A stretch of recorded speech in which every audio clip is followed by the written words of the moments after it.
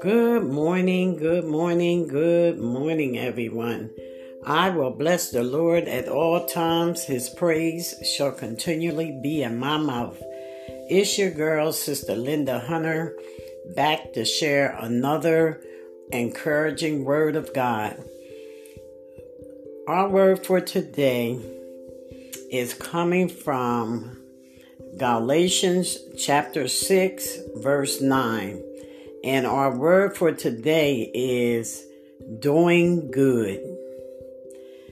Verse 9 says, "Let us not become weary in doing good, for at the proper time we will reap a harvest if we do not give up." Amen. Amen. And the meditation thought for this scripture today is this.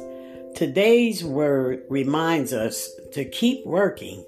Even if we don't see dramatic results, it's all about sowing and reaping. Now, I'm not a farmer, but I understand the concept that you can't have a harvest without first planting seed. In good times and in bad times, we must concentrate on sowing the seed of doing good.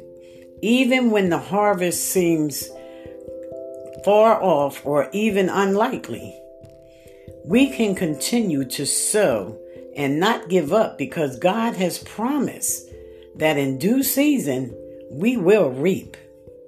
Amen. Our responsibility is to plant good seeds. God's responsibility is the harvest. Jesus is coming back. Keep working to help others in love because that's the sort of activity that lasts. Don't let present discouragements rob you of your future joy. Amen.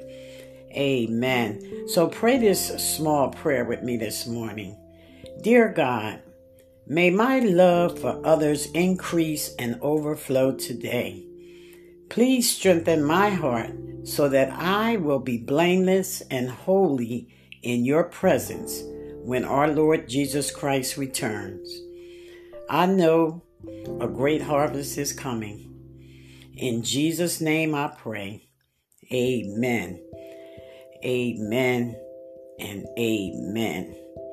So, my sisters and my brothers, have a blessed day in the Lord on purpose. And remember, a faith worth having is a faith worth sharing. So share the word.